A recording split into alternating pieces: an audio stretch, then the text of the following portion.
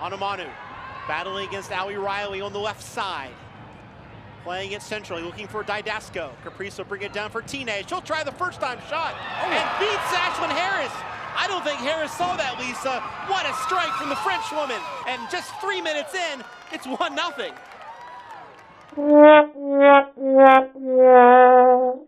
Hello, everybody, and welcome back into another edition of the Orlando Soccer Show.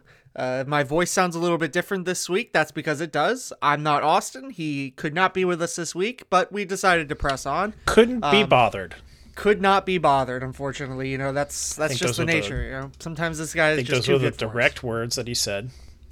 Yeah. If they don't care, why should I? Yep. Those, verbatim, pretty much. I'm Gavin.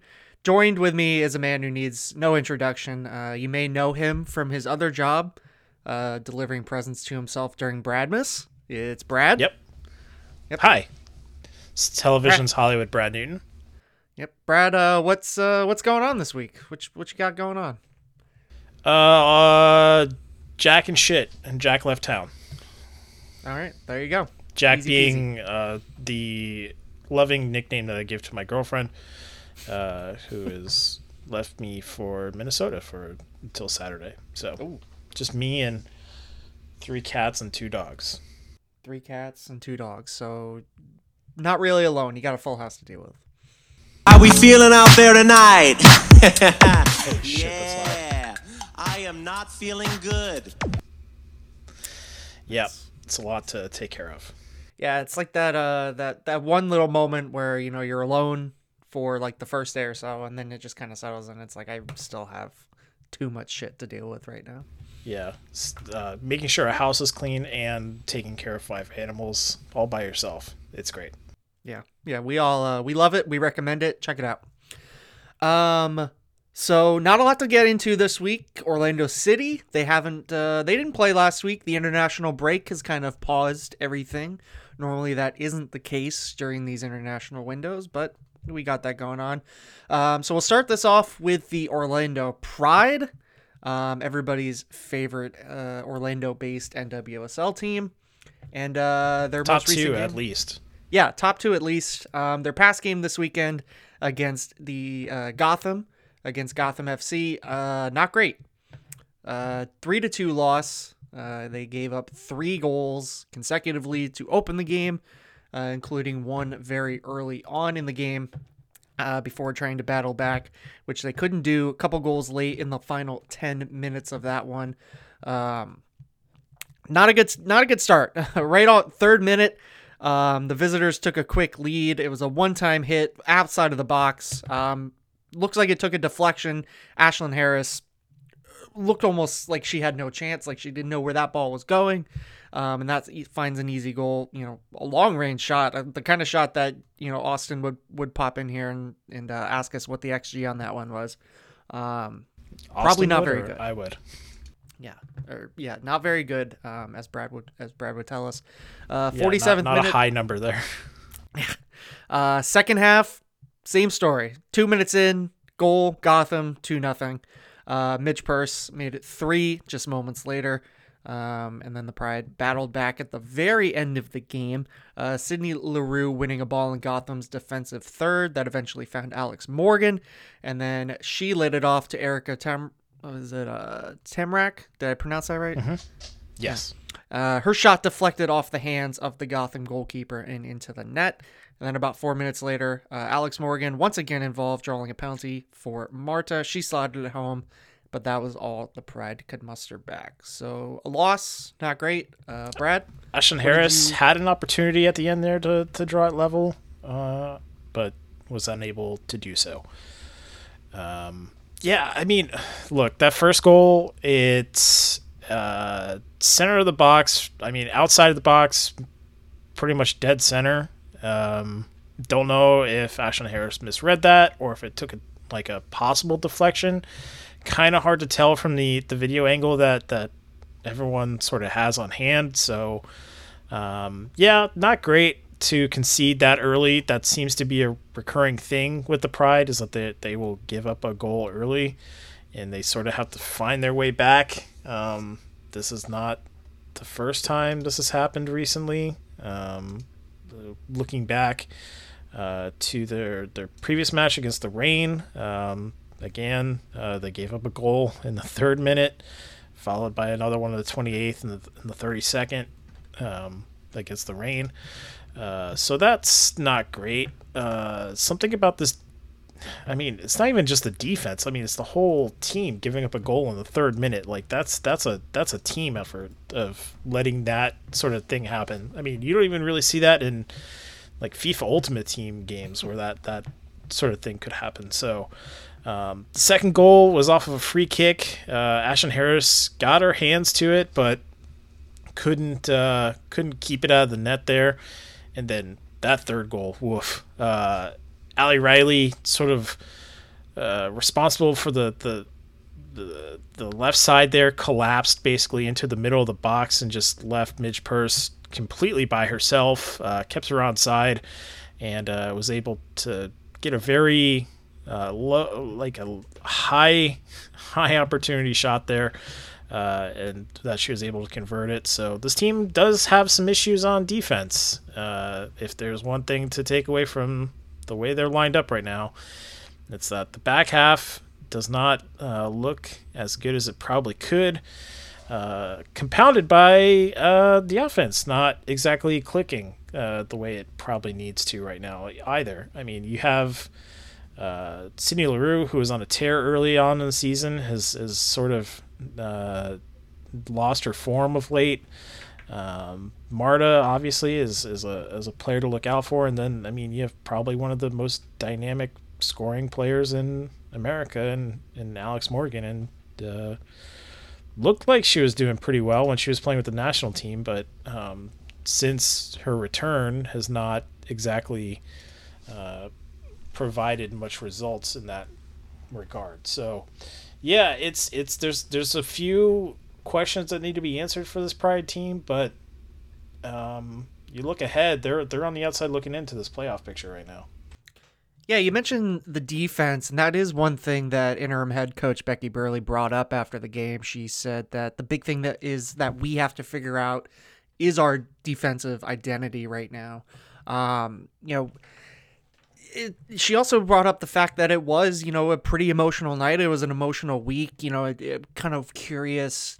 Do you think that maybe some of those things didn't look like mentally that was kind of having an effect on the Pride early on, given that, this was the first game since all of the accusations of, player abuse and sexual coercion, all these things had come out in the NWSL, that very, possibly weighed on the players throughout the night? I maybe. I mean, that could have an effect, but there's also another team that did play in that match that also had to deal with a lot of those things, and probably a bit more closer to their team than the Pride might have. Gotham, of course, previously their previous incarnation of Sky Blue was mentioned in some of those things as well. So maybe, but I don't know if I want to either credit or discredit that all too much. I mean, it is absolutely something that does need to be acknowledged, that, with a lot of just sort of I mean, it's reprehensible what a lot of these things have come to light. There's no excusing any of that behavior. A lot of things that have been disclosed lately. I mean, it's good that these things are happening and that people are being called out for their behavior, but it does suck that a lot that this is a thing that has to keep being mentioned. Is that, yeah, there's some not great people in the world, and they will take advantage of their power, and they will exploit a power dynamic if given the opportunity to. And so really all you can do is just kind of show solidarity with the people affected, and do your best to call out those behaviors when you see them. So that said, I don't know how much it might have affected the Pride that night against Gotham, given that Gotham was able to capitalize on a lot of things early, and they too have had to deal with a lot of this. So I don't know if I want to give that too much weight as far as their performance this past week goes.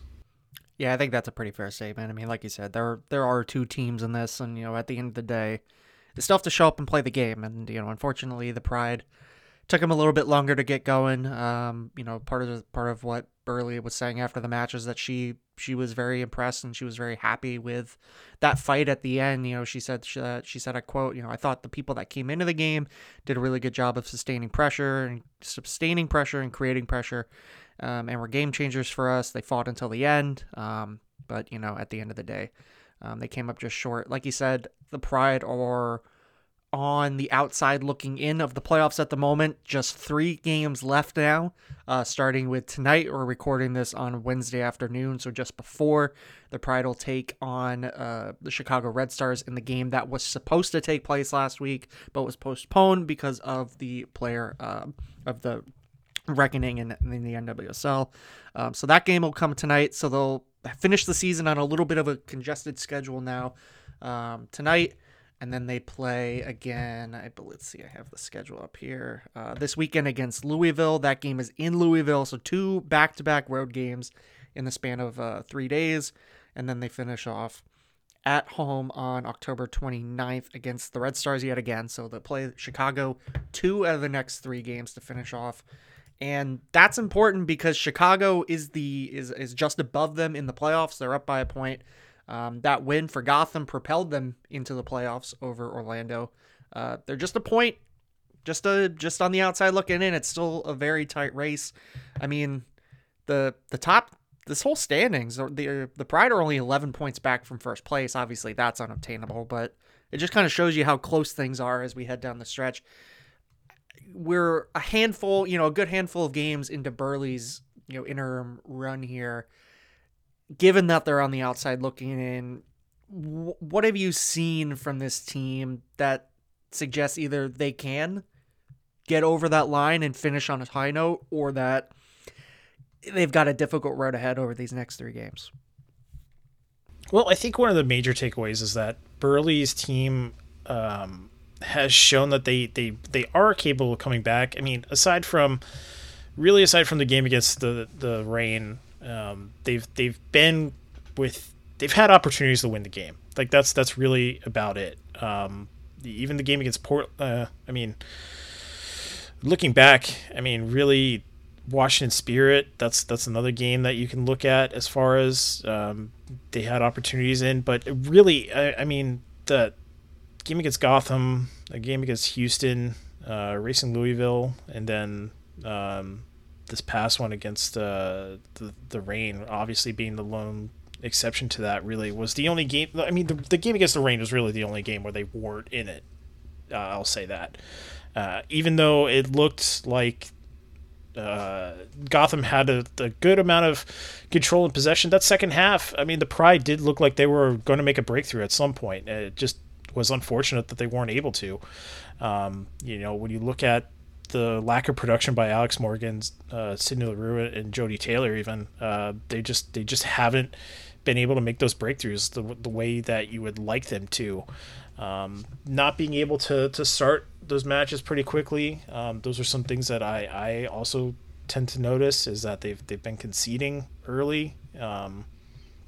And when you do that, you're already starting on the back foot. So they really need to not give up those early opportunities, and that they should be able to have a better chance going forward, because it really does just change the entire look of a game when you're giving up goals that early, and now you're fighting from behind, and the other team can sort of sit back and absorb a bit more of your attack that way when they can sort of comfortably play with a lead. Yeah, all these things are going to be important as we head down to the final few games. Any last thoughts on the Pride here before we move on into the next phase of the show? It is huge that they play Chicago twice. We know that, and then they have Louisville in between those 2 matches. So looking forward to it. They have to be able to walk away with 9 points. That's pretty much where they're at this point in the season. If they don't, They really aren't in a position to control their own destiny here. They're outside of a playoff spot, and really they need to start getting into form as they head into the playoffs. Because if they can get off to a hot start and they can sort of find their form in these last 3 matches here, it could end up being that, a team like this, it's finding its way back in the form, could be, a team to watch in the playoffs. Yeah, top 6 make the playoffs. Gotham, by the way, they're just a point over on the Pride, but they do have a game in hand on the rest of the field. They have 4 games left. Orlando and everybody else except for Kansas City have 3 games left. And at this point, Gotham has a better goal differential. I'm sure that they have the better season series. Gotham has beaten Orlando in Orlando earlier in the season, correct? I believe they had one of those first couple games. If it was not a win, that was in the challenge. Oh, that was in the Challenge Cup, so that's not going to count to this. The season series is split, I believe. It's 1-1-1. Okay. So just looking at it, at the very least, yeah, they have a 6-goal differential up on Orlando. So a little bit of a mountain to overcome here. Heading down the stretch. Yeah, so I mean, really, you want to look at it, and you want to be able to catch them on points if you do have plans for the postseason. Yeah.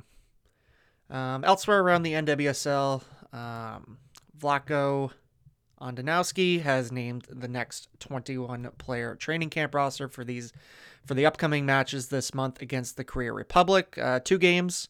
The first one, October 21st at Children's Mercy Park in Kansas City.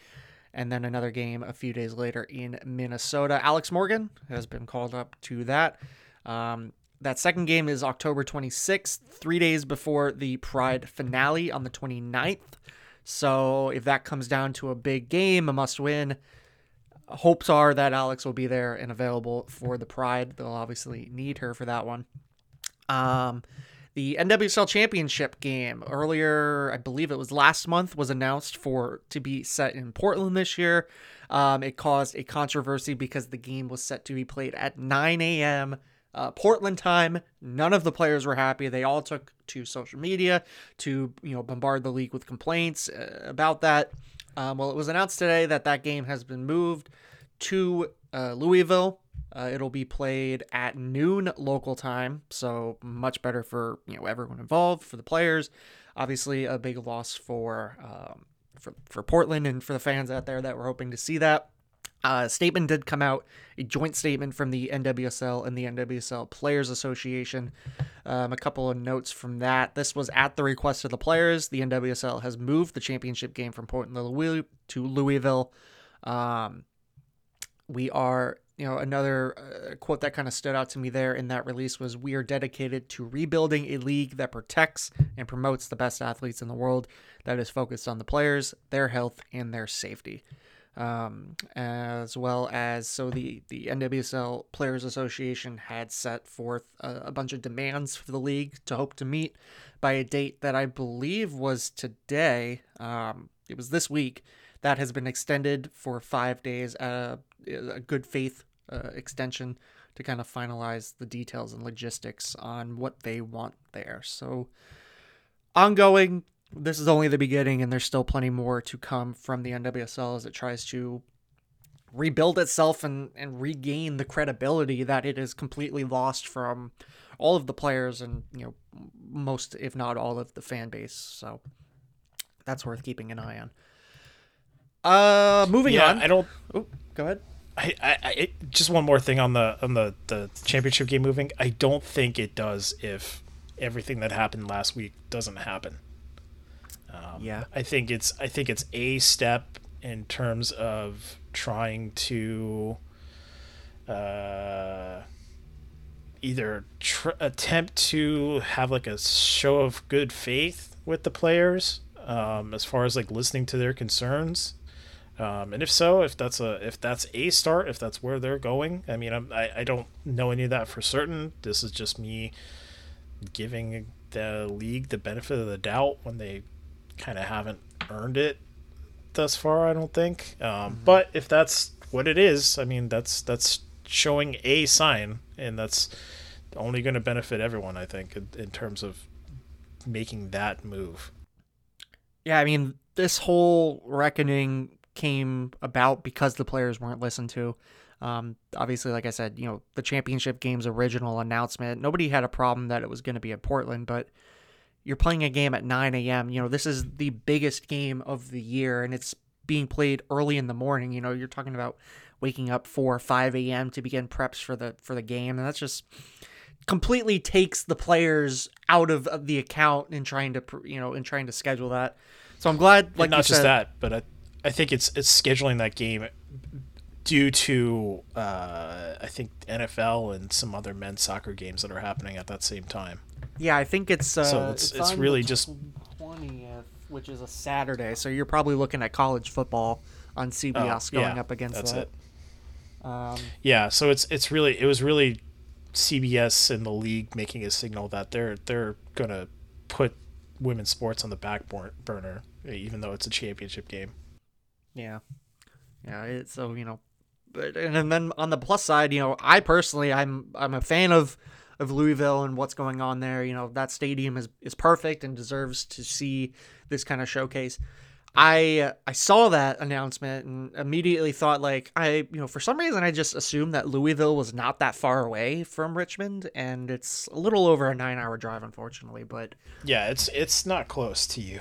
Yeah, if the Pride were to make it, though, I would have to consider going out there, because not for nothing. So. I did go to the NWSL final in, I think, 2016 in Houston. I think that was the year that happened. Mm-hmm. There's a hurricane here in Florida, and I was like, you know what? I'm just gonna go watch this match. It was like the Flash and someone else, and that's all I remember. Yeah, I'd imagine it'll be a good time. That's a nice stadium, and I really want to check it out. We'll see. Maybe not, but like I said, if the Pride will go there, we'll have to consider it. Let's move on to Orlando City. Like I said, they didn't play this past weekend for the international break, but they returned to action this week at everyone's favorite wooden spoon recipient, FC Cincinnati. Brad, if you didn't know this, FC Cincinnati, they've lost 6 games in a row. They've lost 9 out of their last 10. Orlando City, they are 1-0-1 against them this year in 2 meetings, a 3-0 win back in May, and a 1-1 draw in August during Orlando's fun little summer of not getting good results and not scoring many goals. So, thoughts? Yeah, I mean, it's the second time they've drawn. I mean, FC Cincinnati have never beaten Orlando City. They're 0-2 all time against them. Yeah. So that's always fun. Yeah, they're not good. They only recently fired their coach, I believe. Mm-hmm. Yep. Jaap Stam was let go a couple weeks ago. They are working under another interim, and they just recently hired Chris Albright to be the new GM. Like he was the 2.5 weeks ago, I think, something like that. Yeah. So yeah, it took them that long to figure out that probably wasn't a great hire. Yeah. They're not a good team. There's no 2 ways around this. They're bad. They're like bad. And so for Orlando, who have only really recently been, I mean, they're also coming off of like a bad form. I mean, granted, like the last 2 matches are win and a draw, but please don't pay any attention to the 4 matches that preceded those 2, because they were also bad, and the rest of their schedule is not great. So if they want to solidify their spot as a playoff team, it's another game that they have to walk away with a result from. I mean, it would be not good if they drew. So obviously that leaves just getting a win there against the wooden spoon recipient for this year. So if they don't manage that doesn't bode well for the next 5 games going forward against a bunch of playoff teams. Yeah, I mean, we're talking about a team that is currently the only team in Major League Soccer mathematically eliminated from making the playoffs right now.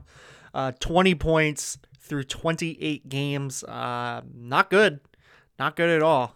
16 losses on the year. They are Man, I feel bad for that. So Like negative 25 goal differential. yeah, I mean, I really feel bad for that fan base because they have an awesome stadium, like, an awesome stadium that gets full, it gets loud, but yet they have nothing to show for it so far in 3 seasons in Major League Soccer. Just not good, and they spend a lot of money. They just don't spend it well. They don't hire the right people. It's just not going their way up there, but they deserve better, and hopefully one day they'll get something worth seeing. I'd love to go out there and see that stadium for myself, and maybe one day, but not right now. Orlando City, 4th place in the Eastern Conference. They hold one of the home field advantage spots at the moment. 42 points. They're only 3 points above the cut line, so things really tightening up, just like the Pride. Things are really tightening up in the Eastern Conference. New England's clinched. Nashville's on 47 points. Philadelphia at 45. Orlando 42. DC, New York, and Montreal round out that. And after this game, it is Montreal that Orlando plays. They'll see Montreal, New England, Columbus, and Nashville to close out their season. So 3 playoff teams out of the remaining 5 games coming up. Not, like you said, not going to be an easy road as we finish out. I'm sorry, they played Montreal and then Montreal one more time. So 6 games left, 4 of those against playoff teams, 2 of them against Montreal. Not easy by any stretch. I mean, this win over DC helps me build a little bit of confidence in what this team is capable of. Obviously, they were struggling for a while. I mean, they almost could have pulled away a victory in Nashville before that game against DC, and it took a last-minute goal from Dale Dike to do that. Yeah, and predictions going into this weekend. I mean, obviously, it's a should-win game. Orlando should win this game. Anything less than a win is going to be considered an epic failure, especially considering the tough competition that they've got coming up now. Yeah, I mean, FC Cincinnati has 54 goals against on the year. They're not good. They and Toronto are tied for the most goals conceded so far this season. They do have to give up another 20 goals to match Orlando's 2018 season. So unlikely that they get to that low marker. There's that. If there is any silver lining for UFC Cincinnati fans, otherwise I don't see much of one. Orlando slowly finding their way back in the form. They've been scoring goals in stoppage time, stealing wins away from teams. So hopefully it doesn't come quite down to squeaky bum time quite as much as it has been the last 2 matches for Orlando City. You'd like to see them take more control, and I think this is the team that they can manage to do it against. I don't see why they shouldn't be able to. So just thinking ahead that this should be I worry that this game has the opportunity to instill to do one of 2 things. Either A, instill some false hope in Orlando City going forward, where because Cincinnati is so bad that Orlando just sort of throttles them. And but they haven't really done that to teams at all this year. They have very few games where they've won by more than 1 goal. I think it's only 2 on the year where that's happened. And we're starting to see where those goals are coming late in the games at the last minute too. One of those 2 games was against FC Cincinnati earlier on in the year, though. So I mean, who knows? This and the other outcome that could be bad for Orlando City is this game ends up being tight against a bad Cincinnati team. In which case, if it just exposes some more weaknesses going forward, it could be one of those games that you win, but you don't ultimately feel good about going forward. Yeah, I mean, I see this weekend kind of as a litmus test for Orlando, because we know that they are going to come home after this and play 2 playoff teams at Exploria Stadium in back-to-back games. And it's either they're going to convince us, they're going to go out and they're going to win, a road game 3-0. They're going to score, 3 or 4 goals, or they're going to go out there, they're going to win a 1-0 game with a late goal. It's going to be a game, a win that they have to squeak out, or they come out with a draw, and that would be considered honestly the worst case scenario, to me. And then they go into those 2 home games off this where they didn't beat the worst team in the league, or they barely beat the worst team in the league. And now they got to face actual good competition. And in the case of New England, the best team in the league, and a team that's on pace to have the best season of all time, and it's a big game. Honestly, the way I look at it, this Orlando has to kind of come out there and, to me, prove that they can stay in this playoff position and that they can be, a team worth watching in the playoffs. I mean, we talked about it on the last episode. They have Sebas Mendes back, Daryl Dike's back and healthy. The lineup is finally there. The pieces are finally there that we kind of looked at the beginning of the season and said, this team's going to be tough to beat. This team's going to be competitive. And we really didn't see that for pretty much most of the season, especially in the summer. But they have the pieces back, and I think if they can go out there and put a really good performance together, it can be a confidence builder, the kind of shot in the arm that they needed going back into those 2 games against Montreal and New England. I mean, that's really what they need more than anything, is they need that game to jumpstart them. I mean, maybe that goal that Daryl Dike scored, that last-minute winner over DC, was hopefully what really put the volt of energy into this group and, gives them the confidence to go out there and just let it all loose. But, we'll see. We'll see on Saturday night. Now, you mentioned New England possibly having the best all-time MLS points record within grasp. Of their 5 remaining matches, they do have Chicago and Miami in those 2. So they're currently sitting at 65. If they were to get those 6 points out of Chicago and Miami, they would tie it with 71. And then the other 3 matches they have, DC, Orlando, and Colorado. Maybe these are all teams that are vying. Colorado is a playoff team. I know no one really pays much attention to the West out here, but hey, Colorado currently 3rd in the West, behind Seattle, Sporting KC, and Colorado. Yeah, they've got more points than everybody in the Eastern Conference that's not New England. Yeah. So Colorado actually doing pretty well. That I will say the West, it's kind of top heavy right now. When you look at it, because the bottom ain't good. Because you got Austin, Houston, and Dallas right in there. 3 Texas teams. None of those 3 Texas teams have yet to eclipse the 30-point mark on the year. Then you have San Jose, LAFC, and Vancouver, who are there also. Those are also teams. But the West, kind of top heavy this year. The East, pretty tight when you look at it. Really, I'd say there's about 10 teams in the East right now that are likely that could make the playoffs. I mean, 2nd through 9th are only separated by 10 points. Yeah. And then, I mean, when you look at 10 at Columbus, they're only 6 points behind Montreal.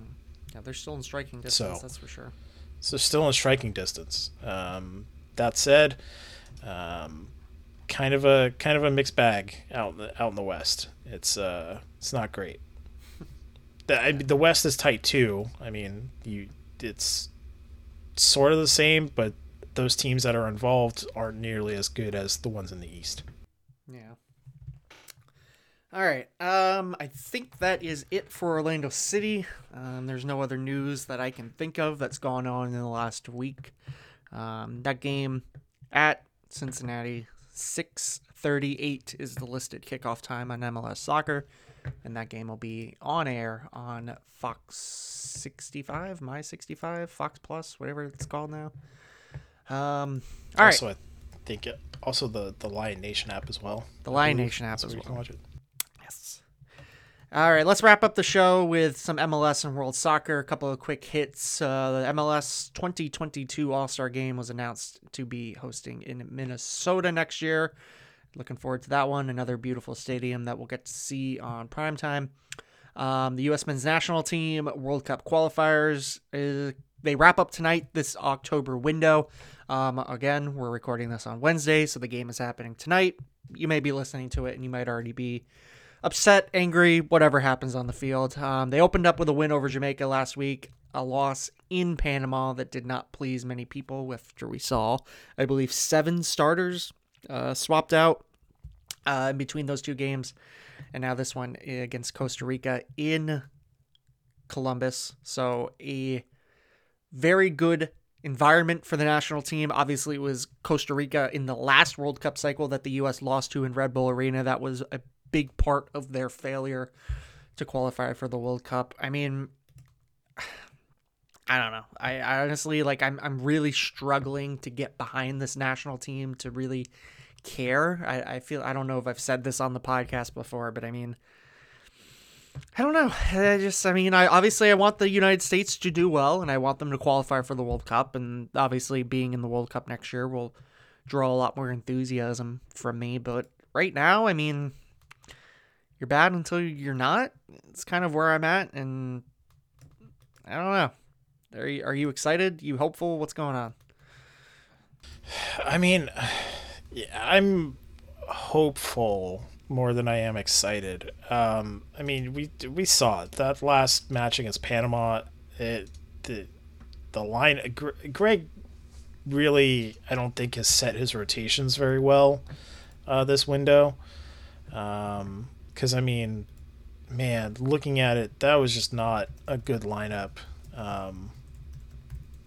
There's Paul Arriola and Gayassi Zardes are not guys that need to be getting some starting time here with this team. I mean, I get it. You've been leaning on Pepe a lot, but not bad to have a good striker coming on. I mean, he didn't even come out until the 68th minute. So I don't understand what some of the thought process there was as far as when he was planning on using those subs against Panama. But I don't think it was a very well managed game.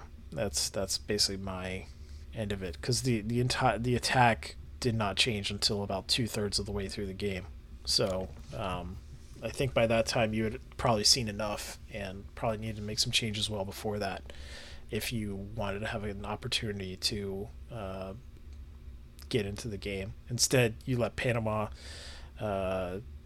basically wait until you made changes to then get a result out of it, basically. I mean, Yeah, that's I believe all that. all I really have to it. I believe it was 5 shots attempted all night from the U.S. None of them were on target. The team obviously didn't have Gio Reyna. They don't have Christian Pulisic. They're both nursing injuries. I don't know. I mean, this team has good players. I mean, and that was kind of the big thing from the U.S. coming into World Cup qualifying, is they won the Nations League and they won the Gold Cup with 2 different squads. And it was the depth that they were going to be able to come in and flex during these qualifying processes, especially with all of these 3 games in a week international windows. That just didn't show against Panama. The team goes out there and they look like they just really weren't up to it, and it was very surprising, especially for a lot of these guys who are getting this opportunity on the big stage. You expect a lot more intensity out of them, and they didn't see it. And now they have to, it's not necessarily a must-win game, but it is a game that you definitely really want to win, because next month it's the first qualifier against Mexico. So it's, big games coming up, and their backs aren't against the wall. We're still early in qualifying, but they need these points. So we'll see. We'll see what The happens. U.S. hasn't lost to Costa Rica since it mattered, so who knows? Maybe that old chestnut pops up again. Because the last time they played them in World Cup qualifiers, 2-0. Time before that, 4-0. So, Not great, Bob. yeah, even you can even go back to 2013 in that qualifying round because guess what? Costa Rica beat them then too. Really, you got to go. You got to go back to March 22nd of 2013 to the last time the U.S. beat Costa Rica in a World Cup qualifier. Yeah, don't underestimate Costa Rica. They're a pretty good team. And the last thing I have on the rundown today. So, did you see this? San Jose and Cruz Azul were playing a friendly game last week in San Jose. Just kind of an international break game. Everyone, just trying to keep the legs fresh. So, the game got a little bit chippy in the middle. Both teams kind of come together. There's a confrontation, and a Cruz Azul fan runs onto the pitch and throws a punch at San Jose midfielder Jack Chacon. Chris Wondolowski tackles the guy, puts him in a headlock, wrestles him to the ground. Just wild scenes there. Like, you don't expect to see that. I mean, listen, we know that Liga MX fans are very passionate, and they're very passionate about their teams. But this is not something that I have ever seen or would have expected to see from a game like this. I mean, it's a friendly, and you've got fans running onto the field taking swings at players.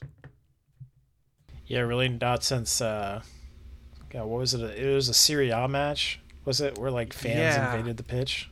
Yeah, I'm trying to remember what the circumstances are, but yeah, like someone was throwing stuff at the players and they threw it back, I think, one of the players, and the fans just bum rushed the field. They were not happy about that. A couple of them drew blood on the players. Yeah. I mean, listen. Yeah. I don't remember. Was it I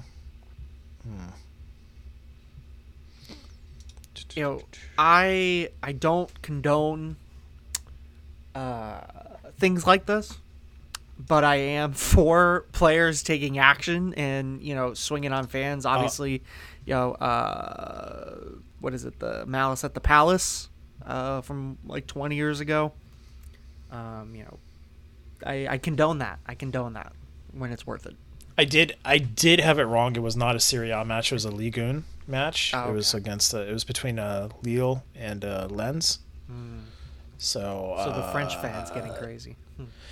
Yeah, Lens fans invaded the pitch and basically had a bit of a scuffle there between them and Lille. So yeah, was not great. Yeah, no, you definitely not a good thing. All right, well, we've made it to the end of the show. We kept it under about 45 minutes, so applause to us. We didn't even mention MLS finding Phil Neville. Oh, damn. Yeah, so Phil Neville, that's a good one. Came out, I guess, in the Cincinnati. It was a game against Toronto, I believe, right? Inter Miami, or at Red Bulls. Yeah, there's their last defeat was against Red Bulls. Yes. Yes. So their last defeat was at Red Bulls, and Phil Neville came out and completely obliterated the MLS refereeing. He called for an investigation into wrongdoing against his club. Said they were, treated unfairly by the refs. And buddy, come on, this is nothing new. First time. After that, MLS did find Neville an undisclosed amount, but revealed his comments were in violation of the league's public criticism policy. Neville said, quote, "I don't want to sound like a broken record, but something is fundamentally wrong with the way referees treat Inter Miami. There has to be a massive investigation into the decisions given against Inter Miami. We want this to be the best league in the world, but we've got decisions like that, and we've had our integrity questioned this year.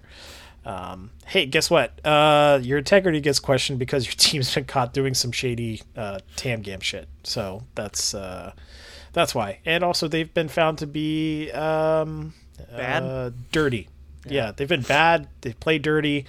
There's a reason why your team gets ref the way they do. So, Neville went on and said, quote, "We've got stones thrown at us and had to take a lot of absolute shit from a lot of people and had to accept it. I can't accept this. I've got to defend my club against something unjust and wrong.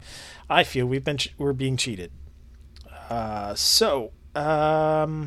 Yeah, you get handed the league's largest fine over violations of the salary budget and roster regulations. Yeah, there's a reason why your team is looked at the way it is. The first thing that came to my mind when I saw that was just that meme of what's his name, James Franco, where he's like standing with the noose around his neck and he's just looking over the other guy. And it's like first time. Yeah. And then on top of that, it's just so funny having watched Orlando City this long. And listen, we're not above any of this. Obviously, as Orlando City fans, we've been in the exact same position in believing that MLS, or at the very least the Pro Referee Association, does not care for the Lions, given some of the absolute bullshit that's gone on over the last 7 years. But it is just funny to go out like that. You're new to this league and just automatically assume that this has only ever happened to you, and that this is a contained incident only to Miami. It's just very funny to watch. So, well, after that appears to be it. Any parting remarks? Any F1 thoughts? Any TV thoughts? What do you got going on? What's going on? Did want to take a moment to just sort of briefly acknowledge the probably not great takeover of Newcastle United. Yeah. That's not good. Basically just an entire you're gonna run into another PSG situation here with basically an entire country owning a club. The government of a country owning a club is probably not great. And also the Saudi royal family has had some not good news come out about them. Yeah, I mean, there's one guarantee, and it's that when an entire country buys your club, there's a pretty good chance that there's a very disturbing human rights history and some shadiness behind that ownership group. Just right off the bat. Yeah, not good. Not good at all. Also, I want to give not only that, but not the only club that it's actually looking to target. So yeah. I also want to give thoughts and prayers this week to Urban Meyer. Not having a good one. Just pouring one out at Urban's Pine House for you, bud. As the kids would say, major oof going on down there in Jacksonville right now. It is not lost on me that even with all the attention rightfully focused on the very bad Washington football team and Las Vegas Raiders news, that somehow Urban Meyer managed to briefly take some of the heat off of John Gruden there, although much like in Jaguars fashion, it failed because even bigger news came out later on. But Urban Meyer, did not have a great weekend. Yeah, and speaking of what happened with the Raiders and Gruden, the one time that conservatives are not happy that someone was in trouble over some emails. So good night, everybody. And we'll see you guys next week. I won't be here. Brad will probably be here. Austin, maybe he'll feel like coming back to recording next week. So we'll see how that goes. Any parting thoughts, Brad? Just be nice to other people. That's all you really got to do. Always be nice. Everyone, you don't know what someone's got going on in their life. Just be nice. Be kind. Pay it forward. Pass it on. Everyone respect everybody. Everybody love everybody. ELE. And with that comes to the end of another show. We appreciate you tuning in. You know where to find us. Pretty much anywhere a podcast is available, we would appreciate some follows on the social ORL Soccer Show on Twitter, and a nice little review would help us on the iTunes. So thanks everybody. Like, follow, and review.